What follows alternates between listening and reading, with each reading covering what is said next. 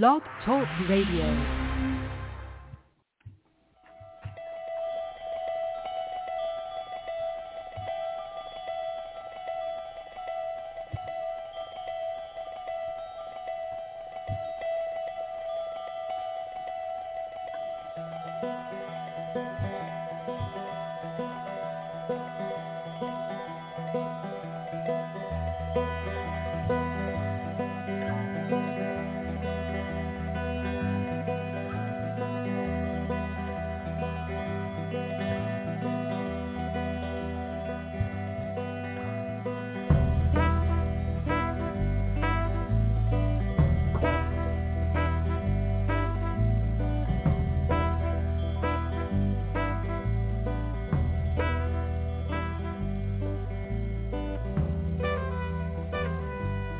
Good morning, everybody. Welcome to me on Kristin Baker Psychic Hour. Okay, well, we are waiting for some callers. 914-338-0164 is the number to reach us today, and we ask that you do press 1 to speak with us. Hopefully we'll be hearing from some of you. We also invite you to join us on Facebook and on Twitter. Those accounts are linked on our Blog Talk Radio profile, Neil and Kristin Baker Psychic, where you may follow us as well. So, where were we? Last time we were talking, I think, was on a week ago Wednesday, because we had so many callers on Friday, and then kind of got interrupted in the middle of our discussion. Not interrupted, it's the wrong terminology to use, but we had to take some calls, so we were unable to finish. Weren't we talking about the beginning of the year, or what 2022 means, essentially, and, you know, numerologically, the importance of 22 or the lack thereof. Yeah. I got to say something. Well, I have something to say. A lot of psychics and interpreters will state the year as a whole, what we ought to expect, when that's not really how it should be applied. It should be applied to your individual birth date, how old you are, and then what will happen to you individually that year. It's not going to be the same for every person. One person may kick the bucket, and another one may win the lottery. It doesn't. You can't look at it. You make it a generalization. You make a generalization from these people who are saying, "Well, 2022 will bring this for you," and it's a year to look up. There's a lot of bull. No, it's actually. I'm sorry, you're incorrect. It's the year of hope, according to numerologists. No, I'm not kidding. So there was a post on Facebook in the feed that I saw, and it says, numerologists say 2022 is the year for hope. I was laughing, so I don't know. I wanted to. The article. Well, it wasn't an article. It was like it was a post from like someone we're friends with who I don't even know who the person was. But anyway, it said that, and I thought it was amusing considering our conversation on the air, and thought I'd mention it to you here rather than don't believe off that air. Stuff. Well, I mean, it's ridiculous. You don't believe us, but don't believe that stuff, because it doesn't apply. You can't generalize a year as a way to look at life for that year. And that's insulting to people who have problems. You have to look at the year on an individual level with the person, not only their linear code, but how old they are, and what they're going through, and where they are in their energy. That's how you've got to look at it. Well, I mean, there's nothing wrong with having hope, but it doesn't, hope is not going to apply. Everybody in 2022 is not going to feel hopeful, even if they try. I mean, there's going to be people that are in despair and suffering from, poverty, with the whole personal relationships. Not to say that applying hope isn't helpful and having a positive attitude isn't helpful, but to make that blanket statement that 2022 is about hope, how can that apply to everybody? It's silly.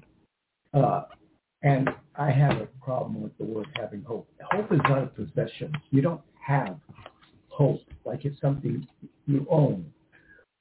Hope doesn't come from that area. Well, in defense of the post, I may have said something different. Around with semantics here and expression, but we have this attitude. Have hope. Hope is not a possession. Hope hope well, you say have faith too. So, I mean, you can imply it to any. I know. That's what I'm saying. You don't. It is a state of being, and it's not contingent on contingencies. You either have faith, and it's not something you have to have. You are faithful. No, you can say you are either faithful or not. Yeah. If you have hopeful hope, or not, that means you don't have it. You're still in pursuit of it, and as though you have to own it or seek it. I am hopeful. I am.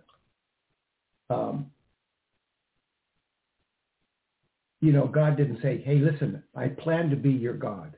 It's in the works. I am thy God. So the word "I am" is more easily applied to concepts such as hope and faith. Hope is weak.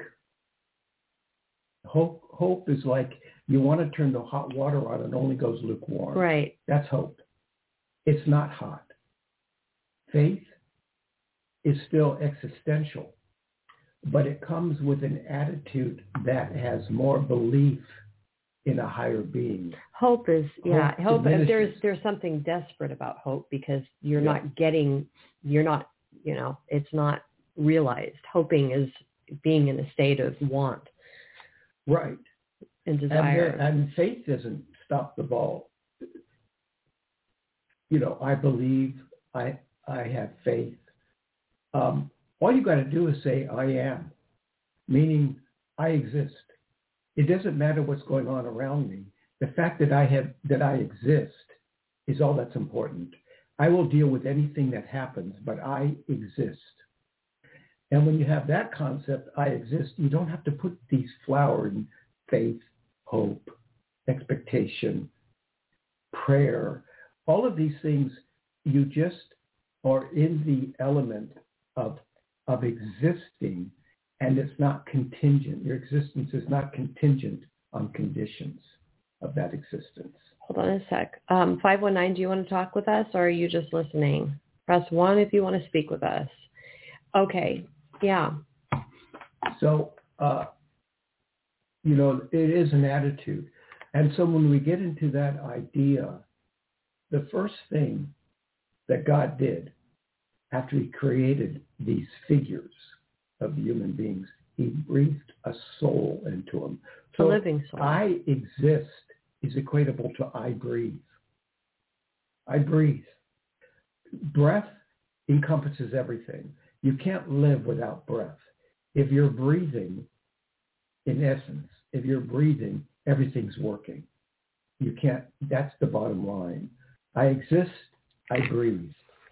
These are the concepts that we don't have to elaborate and decorate our existence on based on contingencies of how we look at ourselves in terms of defining where we stand in time and space. Well, and even getting into the idea of 2022, for example, if a person is born in 2022, the significance of the 2022 is going to be in the birth date, obviously, on a specific side of the birth date. It's going to involve the sixth chakra broken up with 3 broken up 2s, essentially, and a 0, but essentially 3 2s.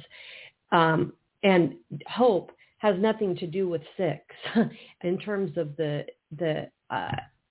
associations or what the sixth chakra stands for. I mean, I guess you can be hopeful on a mental basis, but it's ridiculous to simplify so much of a number system. To simplify a number system so much to say that it means hope, and you're equating that with the sixth chakra. That's it? Well, it goes beyond that in terms of the attitude of existence. Because let's look at this girl who was dressing in the dressing room. Well, people may not know about this. It made national news, I think. Made national news, probably. But she was with her mother in the dressing room trying on Christmas dresses. I think it was quinceañera dresses. Well, I thought it was a Christmas dress. No, it was for quinceañera. She was going to a quinceañera. Okay.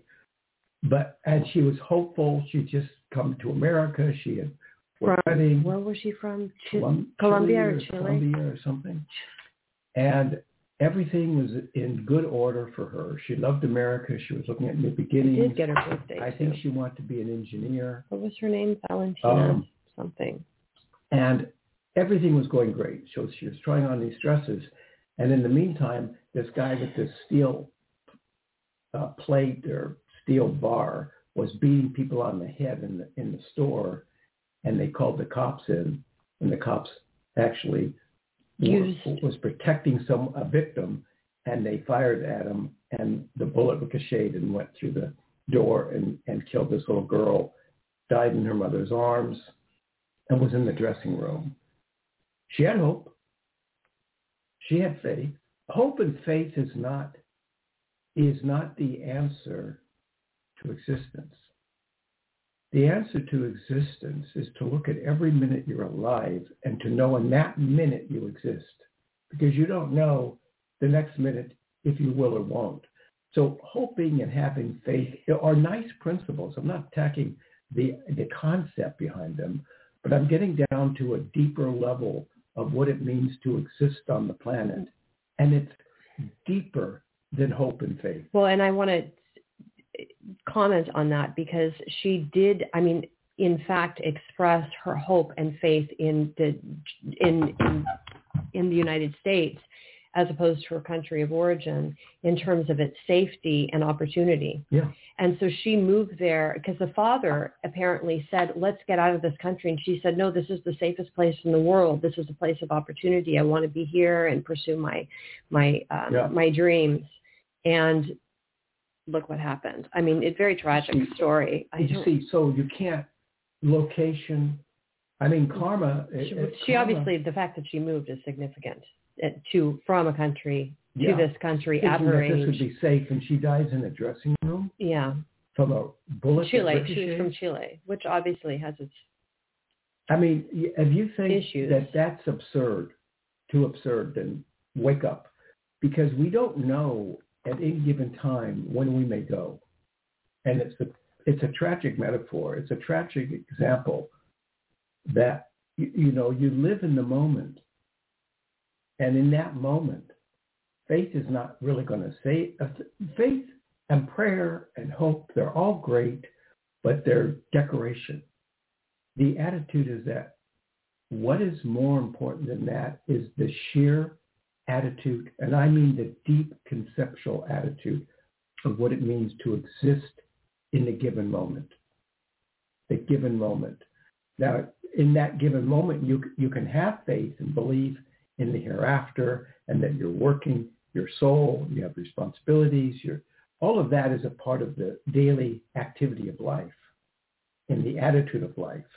But we tend to stop the ball there because we don't take, a lot of us do not take the moment as the moment of existential credibility. And I mean existential credibility, meaning that we don't know what's going to happen in any given moment. But the credibility is that in that given moment, we exist. And if we exist, then therefore, if we have a network of thought, everything should exist. Everything has a right to exist. The ant crawling across the sidewalk has a right to exist just as much.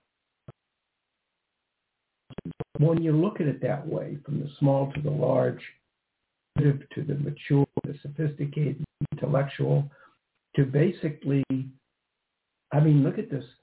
These three guys that got convicted of murder after they shot that African-American or black runner who was jogging. And after he's bleeding in the street and dying, they turn their backs on him and are making crude comments.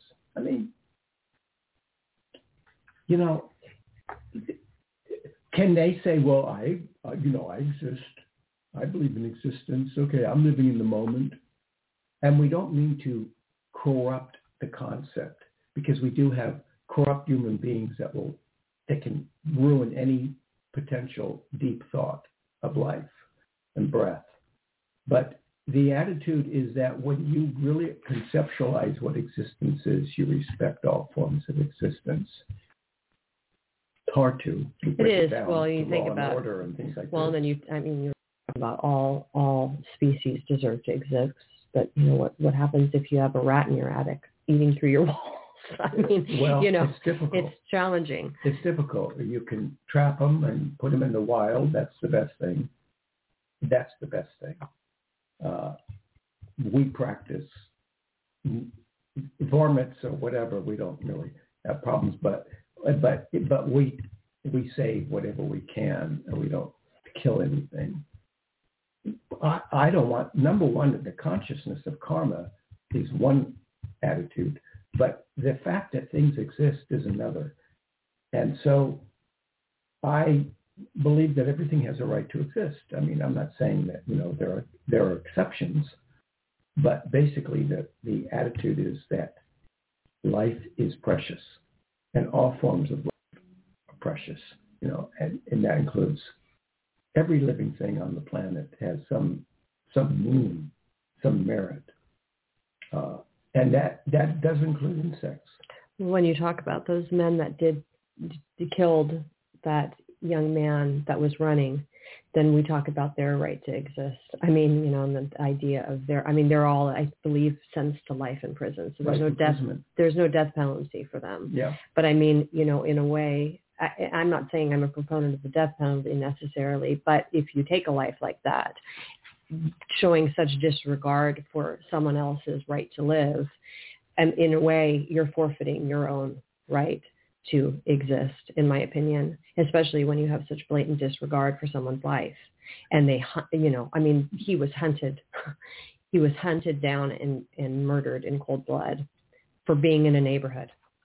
Yeah. And being possibly suspected. I mean, I think there was history of him entering a house that was under construction, and there was videotape corroborating that, but he had never taken anything. He just was interested in other children and adults had been videotaped entering the property, and they weren't treated in this manner. When I moved into the track and houses were being built around me, I don't know how many houses I walked through that were under construction. Nobody was there. I walked through and looked at the floor plan and stuff like that. What was I going to do? I'm going to take a nail? I mean, was I there for the intent of stealing? Or it's ridiculous. There's a certain leverage to curiosity, harmless curiosity, investigating, looking, feeling. I mean, unless there's a sign that said no trespassing. No, well, I think there was probably, I think private property, you're not supposed to trespass, but he wasn't the only person that had gone on this property and checked the property out. Well, it's hardly a crime. He didn't, death. No. And on that particular day, he was just running. He hadn't been on the property that day anyway. So, but they talk about the reason he was in that neighborhood and bringing up the idea of hope again, the concept of hope. I mean, they say that, him running in that neighborhood, he gave him a motivation to get out of his situation. He was struggling with some psychological problems, I believe. I think he had schizoid affective disorder. And this came on in his late teens. He was a football star, but then he wasn't able to get into colleges on a football scholarship or something like that. But I think that his runs through these neighborhoods would help to, motivate him. Make him feel healthy and make him feel okay about himself. I mean, we have a right to, unless it's neighborhoods are public property, you can walk through a neighborhood. Yeah.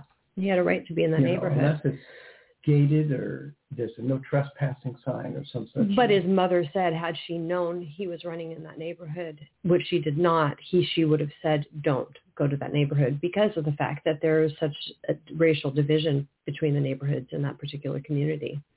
And she said that she would have definitely been fearing for his safety had she known. Or he was it's the same doing thing it. with the gangs. If one gang member goes into another gang member's territory, they're sure is dead. We have this tribal attitude that everybody, even Robert Frost, good fences make good neighbors. Well, okay. there's a sense of personal property space. But when we get into the idea of community, it becomes different. If, for instance, smack in the middle of the two boundaries of the rivaling income status, they have a library. Now, who's to say that only one group can go to that library? We have a sense of community property and community space that counteracts the idea of private property.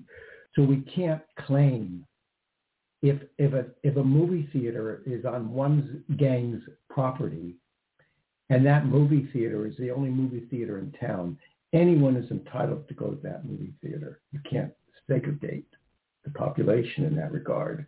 And yet, so there are these divisions. So it's okay to go to the movie theater maybe, but God forbid you're walking out of the movie theater and you have to walk through gang territory or rival territory or the land of bigots. You could be shot to death. So this idea of this dispensity, this attitude that we dispense what we feel is justice according to territory and location is somewhat ridiculous. It doesn't make any sense. So, because what happens is the mind makes adjustments. Well, yeah, you went to the theater, but so, okay, we can't do anything about that. But when you left the theater, you walked through our neighborhood, and that's a no-no, so we're going to shoot you. Because the mind is connected to a sense of corrupt system of justice or logic, according to that illogical mind. So we get into this whole idea, and then you mentioned, he was schizophrenic. No. Schizoid affective disorder. He wasn't schizophrenic. So which is much, as you would know, much more mild. Yeah. And he had no violent tendencies whatsoever. None. Yeah. Well. And who knows if he was diagnosed correctly anyway. I mean, God forbid. We don't know. He had that condition. But the bigots that killed him, who did not have that condition, were the culprits. So go figure. Well, and those with schizoid affective disorder usually don't have violent tendencies anyway. So it's not associated with that diagnosis. I mean, there are people who are literally homeless who walk the streets yelling at everybody, talking to themselves. And I've never seen those people hurt anyone. They usually ignore people. Some of them look at cars and shout and swear and do things. Right, but I mean, if we're talking about that, I mean, he was there was nothing he was doing but running. He wasn't exhibiting any type of unstable mental behavior. He was running through a neighborhood. The real villains, the real monsters, their mental deterioration is something that you can't really classify in terms of medical. It goes into bigotry and prejudice and just the corruption of what it is to be a human being on the planet. But when we're talking about all this, we get back to the idea of the year and what the year holds. And we don't really follow the advice that 2022 is going to be a year to look up or to have hope or it's going to be great. It's not the reality level. And it kind of puts us into a sense of isolation because we think, okay. God forbid if we carry through in that thought, there'd be no social workers. We wouldn't need to worry about anybody because everything's looking up. Now, people say, you're going too far. You're not really understanding what it means. No, that's not true. It's not true because it is a corruption to assume that a year is going to hold the same thing for everybody. And as far as a year, 2022 is the year of hope. What? Any year is a year of hope. That doesn't distinguish the year because of a number system. The number system of the year has nothing to do with what's going to happen that year. Nothing. It's just a year that stands as a form of a platform upon which you can base other things regarding, in 2022 you're 16 years old. okay, so during this year, you'll probably graduate, blah, blah, blah. All these things going to happen. You'll be on the football team, but that doesn't mean that's going to be the same for everybody else. The little girl holding the doll. Oh, am I going to be on the football team too? Am I graduating? It's just, it just doesn't make any sense to me. But the thing too, I think deeper than that, much deeper than that, is when you look at your life and you say, have I done everything that I planned to do? And have I spent every year, every day working towards my goals? And are my goals absolutely so intense that they involve not only my own ego, right, but my community, my fellow human beings, the planet, the air, the earth, the animals, impoverished people? What have I done? And what have I also accomplished before I run out of time? Now, you can adjust that to your code in your birth date and figure out in your birth date, this is what's going to be part of our book, how far you are in your birth date in your code and how much you have accomplished. So the beginning of every year is, what have I accomplished so far and what do I need to do and how much can I get done during this year? Which has nothing to do with hope and faith. It has to do with the action that we as human beings perform. I guess people hope that they get something done this year. That's how you can apply hope. Yeah. Well, I hope I'm going to accomplish something. It's okay to, this year I'm going to clean out my basement, and I expect to, do some house weeding. And I want to plant some roses in the garden. Now, these are all okay. Really important here. What's really important in terms of accomplishing? If God created you so that by the time you got up to meet God, and you go, well, I cleaned my basement that year. Oh, come on in. Heaven's open for you. We were expecting you. That's not what it goes deeper than that. And we have to tap this active mind that we are not passive human beings on the planet. We all have to be active human beings and take some thought and consideration in terms of our environment, even if it's a small space, taking care of your neighborhood.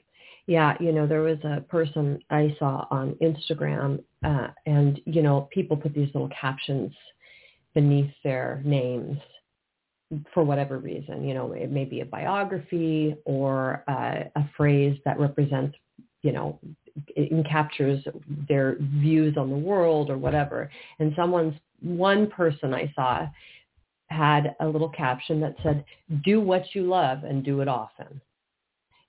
If that encompasses existence, do what you love and do it often, then that's a pretty sad world we live in. This would be like if everybody loved masturbation, we would never get anywhere. Well, yeah. This is the thing. Exactly. Well, what? I love people, so go on a killing spree this year. These statements. It's like ridiculous. In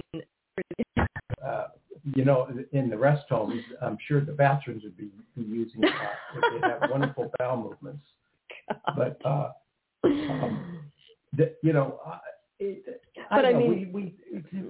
we are sloppy. God forbid, we are so sloppy in our language and our thoughts. Yeah, if that's what you're bringing, if that's what if that's the last statement you have when you leave the planet, do what you love and do it often. That's my philosophy. Yeah. That's really. The only thing that that I think of people who pick their nose, people who spit.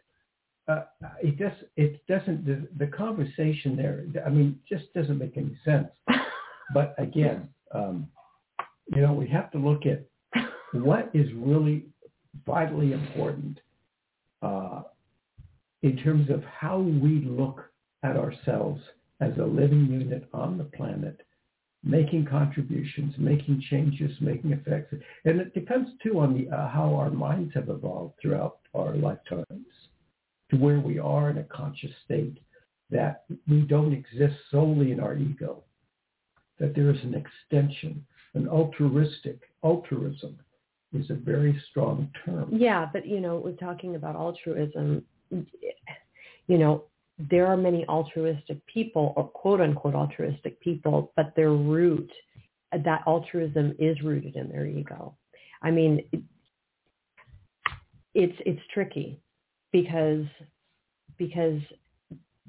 to be altruistic in its purest sense is going to be, the person is going to be detached from their ego. Their ego isn't going to be driving their altruism because they want recognition for being altruistic or whatever it may be. You know what I'm saying? Right. I mean, I remember the first time I ever heard the word, I was about 7 years old, and I was an avid reader. So I would read these nature books when I was about 7, and the word altruism was applied in the nature book, utilizing it was surrounding the idea that porpoises and dolphins were altruistic because if they see one of their fellow porpoise or dolphins drowning, they all as group a team together and raise it to the surface of the water. And then in italics, altruism. This is called altruism. And they used the writer, the natural history book, the writer used the term for an animal. And so in my concept, altruism, being a 7-year-old boy, was the suggestion was, well, animals are altruistic. Nothing was mentioned about humans in the book. So when we get into that idea that altruism, and I don't know what the Latin root word is, but maybe to be other-oriented or to think outside of one's consciousness, altruism. It's alteri huic to this other Latin. Altrui, somebody Latin. else, French altruism. Then it morphs along the... Anyway. But so it does show a sense of altruism is a form of cooperation. It's the counter word to shooting somebody because they're running through your neighborhood and taking the law into your own hands. This is interesting because in the etymology, the online etymology dictionary, it breaks up the word of alter to change something in ism anyway as the suffix. But there's a little piece. It says there's a fable that when the badger had been stung all over by bees, another animal reference, a bear consoled him by a rhapsodic account of how he himself had just breakfasted on their honey. The badger replied peevishly, the stings are in my flesh and the sweetness is on your muzzle. The bear, it is said, was surprised at the badger's want of altruism. Isn't that interesting? Yeah. Well, Aesop's and fables are notorious for lessons we learn from animals. This is George Eliot. Theophrastus Such, 1879. Yeah. George Eliot, famous. Yeah. But so, the Bible refers to what consider the ant, consider its ways and be wise. When we look at the, insects are very much a part of who we are. Insects are farmers, harvesters, dairy, the aphids, to the aphids. They also war, but they also cooperate. They're also very altruistic. They'll die saving their own species. So when we look at, especially insect societies, but so when we get down to what we think is trivial or insignificant, we devoid ourselves of really gaining knowledge and insight into what it is to be alive. So when we're looking at this year and we're determining what is going to be brought out in this year, I would say race as fast as you can. Do the things that are important. Don't procrastinate. Don't make excuses. Don't be lazy.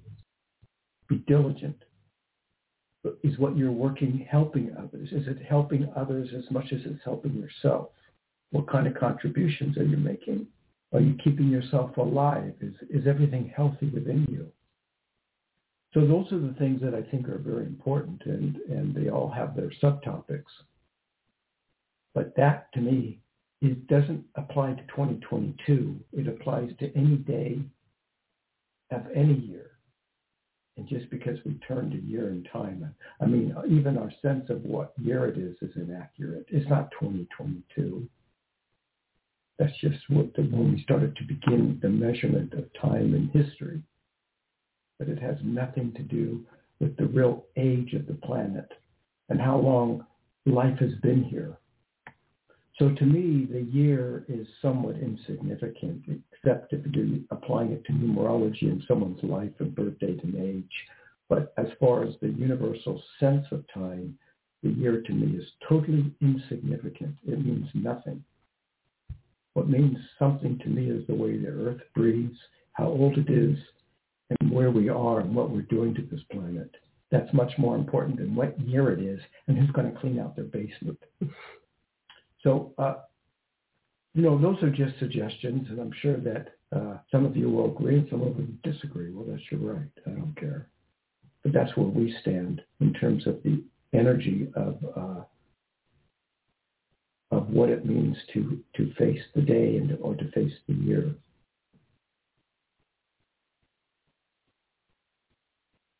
But, you're saying, well, 2022 is a 6. It's a 6, but there's also that 22 factor, which is an 11 twice. Yeah. I mean, we could play with the numbers. It's just so limited in terms of how we can apply it to much deeper thoughts than just what this year is going to hold. We seem to be comfortable with these contrite notions of existence. It makes us comfortable. Love is a warm, fuzzy balloon or whatever. Blanket. I knew it was started with B. Now, B is the second letter of the alphabet, so that's a number 2. But,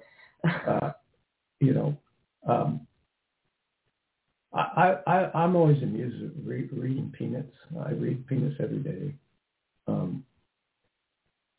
Because Charles Schulz was able to take very simple things and then elaborate them on a more universal level.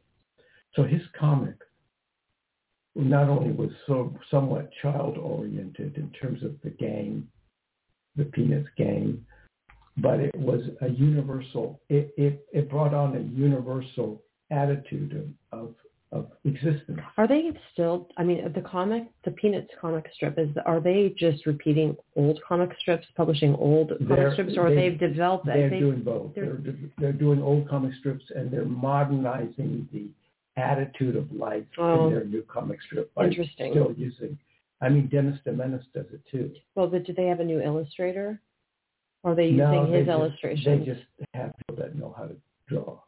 They just have people that know how to draw. Well, that's what I'm asking. So they're not, there are new cartoons by cartoonists that aren't Charles Schulz, essentially. And some of them are repeats, and some of them are conceptualized in more modern terms. Dennis the Menace, when I'll talk about cell phones. Really? And, that wasn't Hal Cutchin wasn't, obviously, cell phones weren't around in his time. And, Dennis the Menace was, his jokes were more individualized jokes. And you could look at them and chuckle and say, well, isn't that what life is all about? But Peanuts, the philosophy, Snoop, it took on philosophy. It took on worldviews. It took on the concept of existence. Linus was also the spokesman for existence. And there were archetypes that everybody had their placement. And you can expect how how that comic strip revolutionized the idea of comics. And it just wasn't, it wasn't like Flash Gordon or Superman, just, a living form from another planet or some superhuman power. And so you brought in existential existence and stuff like that. Peanuts was the comic strip that broke through the boundaries and really applied to something deeper, as opposed to some of the either single frame captions or a row of 3 or 4 columns like Blondie or Dagwood or things like that kind of demonstrated what family life was like, and it was funny and humorous, but it didn't penetrate as deeply as Peanuts did. So he was quite renowned in terms of his philosophy and thought. But so when we get into the idea, the same thing applies to numerology. We can apply numerology on a very personal level, which was what we implied at the beginning. But we're also suggesting that numerology takes on a general higher concept, and it's not just what the year holds. Numerology are numbers that are instinctual. Interestingly, they come from some primitive element of the brain. Interestingly, he would have been 100 this year. He was born in 1922. Oh, really? Yeah. Anyway, sorry to interrupt. But he was really, he was actually quite reclusive. He was not. He was not a friendly guy in public. No. I know that for a fact. Yeah. Didn't want to, socialize with his fans and things like that. I mean, we were just discovering that John Lennon was not the loving human being. I'm surprised you didn't know that already, but anyway. Well, I knew that when you brought it up to my attention, but I'm sure you were more aware of what was going on with his life. I mean, I wasn't even alive for much of that time, so I don't have that historical. Almost disowned Julian. He said he was born out of a whiskey bottle. And he didn't really put him in his will, except for maybe $100,000. And he was very violent, according to reports, towards women. And a serial. I mean, he had many, many affairs. He put down handicapped people, made fun of them. That's great. Sounds like his name should have been Don Rickles. Actually, Don Rickles was a very sensitive guy in spite of his demeanor, his persona on the stage. Just like Jack Benny was very generous, but he had a running joke about him being cheap. Yeah, he had a running joke about him being cheap. And, but he played on those things. And so, our personas, what we present, is just the surface attitude. A year is just a sort of persona of something much deeper. Numerology is just a persona for something much more deeply rooted. I mean, the idea that our number system is instinctual and formulated into symbols, but the way we counted in some sects and SECTS and civilizations was based upon the finger, and then the ditches in the finger and that kind of thing. And we looked at the thumb as the first and then 4 fingers thereafter. And we had 5 as the general count on one hand. But then each finger is segmented into 3 sections. So you actually have 15. Sections on a hand. And that was our primitive way of counting. You could count. You could show a finger and point to a segment of that finger. Oh, I still count that way. And you could at least get up to 15. That's as far as I get with counting. 15. 15, yeah. Can't get any higher unless I use my toes. Right. And you have 8 toes on each toe. Not too many people know that you have 8 toes on each foot. And I have 3 toes. So in 11. Okay. But the idea that the way we count and the number system is instinctual. Now, when we apply that, there is some sense to applying that to the attitude of how we count in terms of the heavens, not so much the orbit, but the sun and the moon. The time that the moon rises and falls and the time that the sun rises and falls. And how we were able to look at any given time at the orbit of the sun or the moon and determine exactly what time it was. We didn't need clocks. We just needed, God forbid it was a cloudy day, but sometimes more talented people could just absorb the energy of the day and keep our clocks were embedded in our mind. They were in our soul and our cells. We knew exactly what time it was. Animals will know time. They'll know. Animals know exactly when they're coming home, when they wake up, when they need to be fed. I have not seen yet an animal wearing a watch or looking at a clock and then asking somebody for dinner. They go by the feeling instinct of the movement of time. Just as we have to go by the feeling instinct of the movement of life in terms of what we do on this planet. It's all interdependent on our instincts. That's where it starts. Well, aren't you? I mean, I feel on a personal level, I can, without looking at a clock, know what the time is. And usually I'm pretty accurate if I then look at a clock. So. Right. Yeah. As individuals, we can attune ourselves to the time. Right. Yeah. Rather than relying. I can basically know within 5 minutes what time it is. But you're aware. You become aware of the sense of the movement of life. And that becomes very important because, you go on Facebook.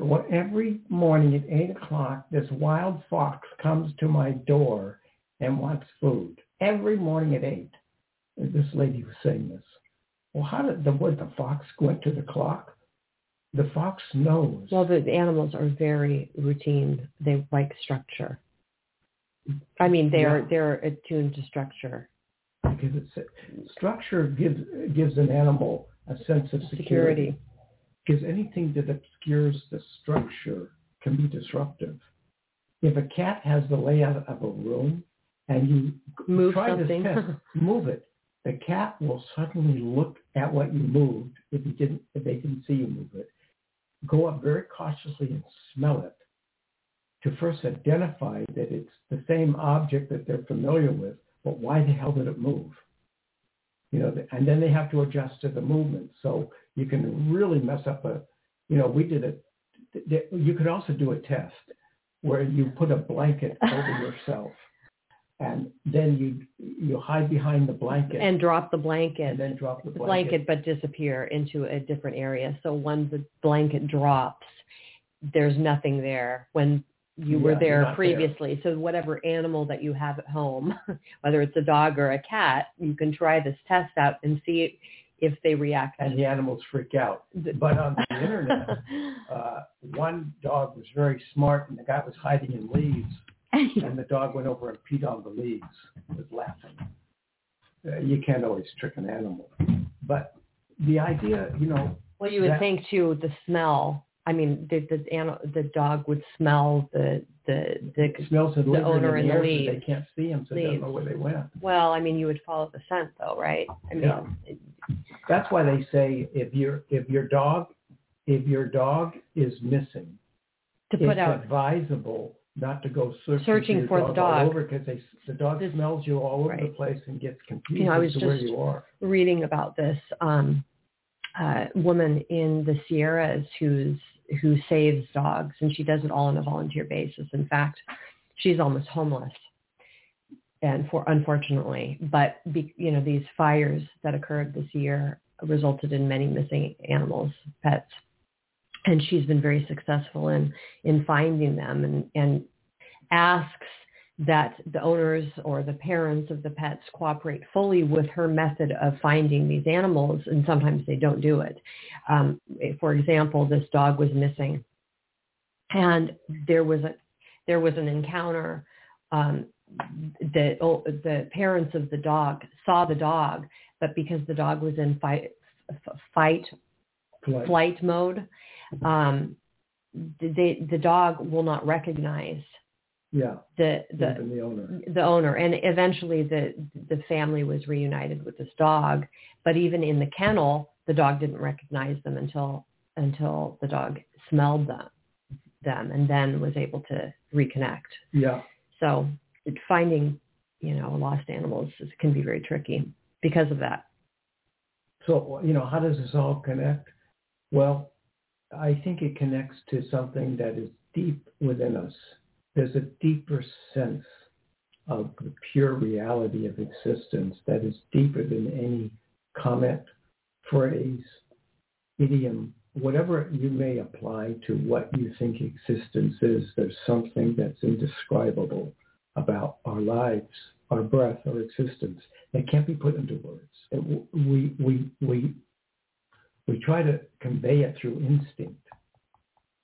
It's not learned. It's our instinct. But where does really instinct come from? The dust of creation? Is it something that came from another planet, another world? Is it something that God put it? Is it in the dust of the earth? And part of that form of I'm energy? feeling the need for an air filter with all this dust talk. Well, purifying, the attitude of purifying our thoughts so that we get rid of all the garbage and we get down to the essence of what life is. There's a story that John Lennon tells of how he met, what's her name? Yoko Ono? John Yeah, Lennon, Yoko Ono. Yoko Ono. She had an exhibit, and she had an art exhibit. And one of the exhibits was that you climb this ladder and look in this telescope. You get to the top of the ladder. So John Lennon, according to this story, climbed the ladder, looked in the telescope, and saw the word, into the telescope lens, saw the word yes, Y-E-S. And he fell in love with her. I mean, that's what I read. I don't know if it's true or not, but that's what I read. But the idea of the simplicity of energy, of life, is no more than a single word, whether it's yes or exist. I am, I exist, God, whatever it may be. We can apply it down to one word until now we have the sounds of silence and we don't say anything. But we know we exist in that silent moment. What were you going to say? Nothing. Oh. I'll show something for after the show. Oh. Just the wording of something I saw online made me laugh. So we're just about out of time. We are just about out of time. Our listeners were so captivated they didn't want to interrupt our conversation. So we were able to exhaust the time with a lot of... It was exhaustive. Wordage. Verbiage. Which amounts to nothing, as in Shakespeare's terms. But so words will hopefully explain the simplicity of what we're trying to get across. And have hope. Have hope. Have hope. And you're better off if your name is Bob. Who lived to be 95. 90 more than that, I think. 98. Yeah, he was an interesting character. That's another Bob topic. Yeah, another guy. That wasn't his real name. No. Wasn't his real name. But again, he goes way back in time. In fact, was teamed for a while with Jack Benny. Well, yeah, but he had, he was very dark. Bob Hope was. Major. Yeah. Major. But we don't have time to talk about that today, and probably isn't really an appropriate conversation for the show anyway. Well, Hitler patted dogs too. So you never know. No, he was a vegetarian. And he was a vegetarian. Go figure. But anyway, so we will, this is our 981 shows. Oh, interesting. 981. Yeah. That's significant. But because you are 981 years old. Yeah, that's right. Methuselah. Methuselah, yes. And so, and I knew her well, but, I'm talking to her now. Well, we are, as usual, back on the air in a couple of days, Friday, at our regular time, 9 a.m. Pacific, 12 p.m. Eastern, and we hope some of you join us then. Bye.